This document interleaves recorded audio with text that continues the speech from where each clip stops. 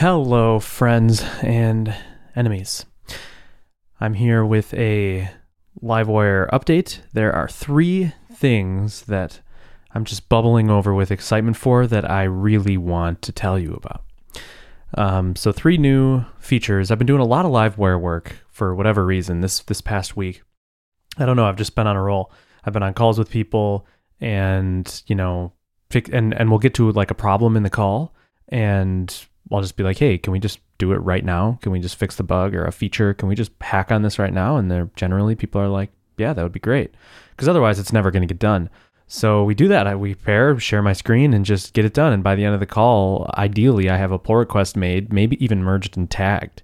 That's the perfect world. But that's been happening more and more. I've figured out that that's like a key for me. I think I've talked about this in one of the recent episodes, that one of the keys for me is like doing the work on an as needed basis. Otherwise, I don't know. I think I'm decent at strategizing, but for bugs and little annoying stuff like that, maybe that's what it is. I'm just lazy. Like, I don't want to sit here and deal with your bugs that I've never experienced, that I have to work really hard to try to reproduce. And you know what I mean? It's not fun. And sometimes you have to do that. But what's great is when somebody shows me the bug and we can recreate it easily on my machine and we can work together to solve it. That to me is a much better scenario. And that's been happening. Why am I wasting all this time? I need to get at it. I need to tell you about the 3 things coming up. All right. So the first one, it's going to go smallest to biggest. Maybe.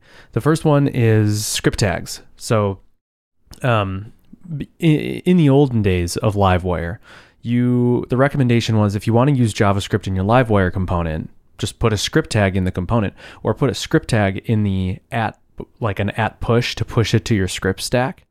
And that is a pretty good approach, but the problems with it, pretty much the main problem with it, is that if your component doesn't load with the initial page load, the script tag is not going to get evaluated, because browsers don't evaluate script tags after the initial page load. That's just how it works. So if you if you went in DevTools and inserted new HTML onto a page and added a script tag, it would not be evaluated. It would be on the page, but it wouldn't be evaluated. So we thought, Kevin McKee and I paired on this for a while, and we were trying to figure out. If I didn't explain the problem well enough. The problem is that, like, if you have a conditional to show a Livewire component, so a Livewire component doesn't show right with the page load, but you have some conditional that it shows later, like maybe you have like a multi-step form, and the 3rd step has some JavaScript stuff on it, it's not going to load when you get to the 3rd step. So this is the solution. So we thought, let's maybe like wire : eval to like latently. Anyway, that's a whole other episode. It would be fun to kind of go through all the steps of what we thought was the right move. And really, at the end of the day, of course, yet again, I came to just make the feature invisible. Do something that nobody's going to notice. This is the kind of feature launch that I could launch this and think it's a big deal, and I could give it its own API. There's one universe where I release this feature and it's called like lazy script evaluation, and there's this whole syntax for telling Livewire when and how to evaluate scripts latently. But whatever, what I decided to do is just to basically be smart in JavaScript and say, hey, is this a new script tag on the page? Let's evaluate it. So, I mean, that's kind of like, it seems, when I'm saying it seems like dumb. I should have thought of that first, but I didn't, for specific reasons, but we're not going to get into that because we're already at 4 minutes here? Yeah. So moving on. So that's going to be cool. So in the future, Livewire is just going to handle script tags. You're not going to have to worry about it. It'll evaluate the script tags. It'll evaluate the script tags when it shows up on the page. Okay. Number 2 is the back button. So a bit ago, this came up because Matt Stauffer used Livewire, converted one piece of the Nova Packages site to Livewire, and he wanted query string updating. So basically, when you type in a search, he wanted it to, or filter, he wanted it to show up in the query string, like, inside the URL, like $, page equals 3 or whatever. So there was ways that you could kind of hack that yourself, but that was the real push. Like, this is something I've wanted, and that was the push for me, that I was like, okay, let's get this done. So I made a really crude implementation. There's a property on a Livewire component called updates query string, where you pass in a property, and that property will just be maintained in the query string. So already it's pretty cool because it's declarative. If it's a component for searching and you have a public search property, you could say updates query string equals search. And now whatever the search property is going to show up in the query string. You're not manually setting that query string value. So that was pretty cool. But I used history.replaceState. If you're not familiar with the history API, I'm not going to go into it in too much of detail. But basically, there's two ways to change the history, which is what we want to do. There's two ways to kind of change the URL, basically. There's replace state, which is replacing the current. So by state, I mean when you right click on a back button and you see all the entries in your history, replace state replaces the current one. It modifies the current one so that when you go forward to like google.com and then hit the back button, that state will have been changed. And by state, I mean whatever's in the URL bar. There's other stuff you can do, but that's really what it's driven by. So the other function is push state, history.push state. And what that does is it creates a new entry so that, like, let's say, so the difference is I just did a crude replace state because I didn't want to, go too in the weeds on this. It's like my MVP version. So as you type into a search bar, your URL updates.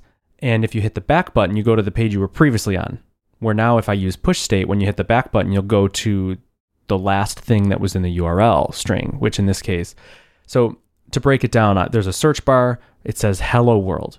I hit the back, I clear it out and I say hello Caleb.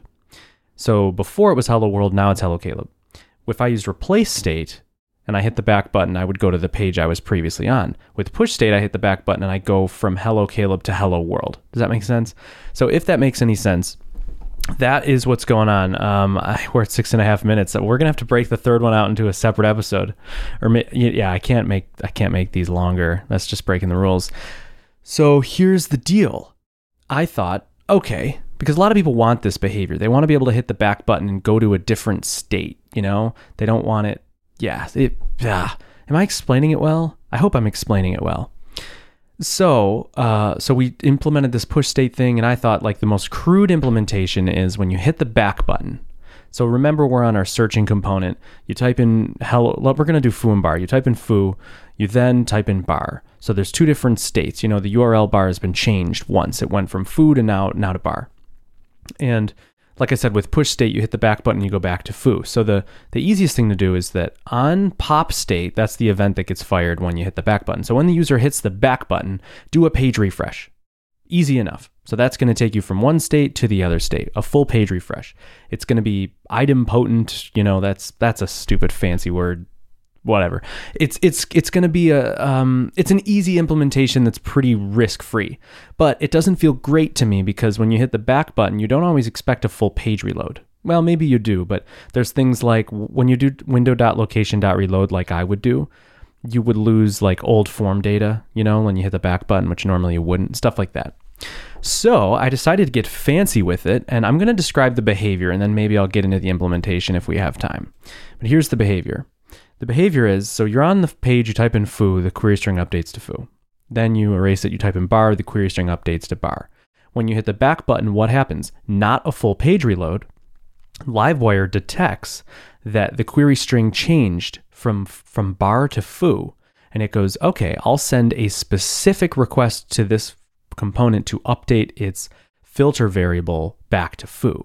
So what's happening is this query string is, we're hacking the query string. This is basically this is how inertia works. Essentially, this is the underlying concept of inertia and TurboLinks, is using the history state API to hack it and to store different states and to make calls to the server and change the page live. And I'm doing the same thing. But this is even more freaking balls.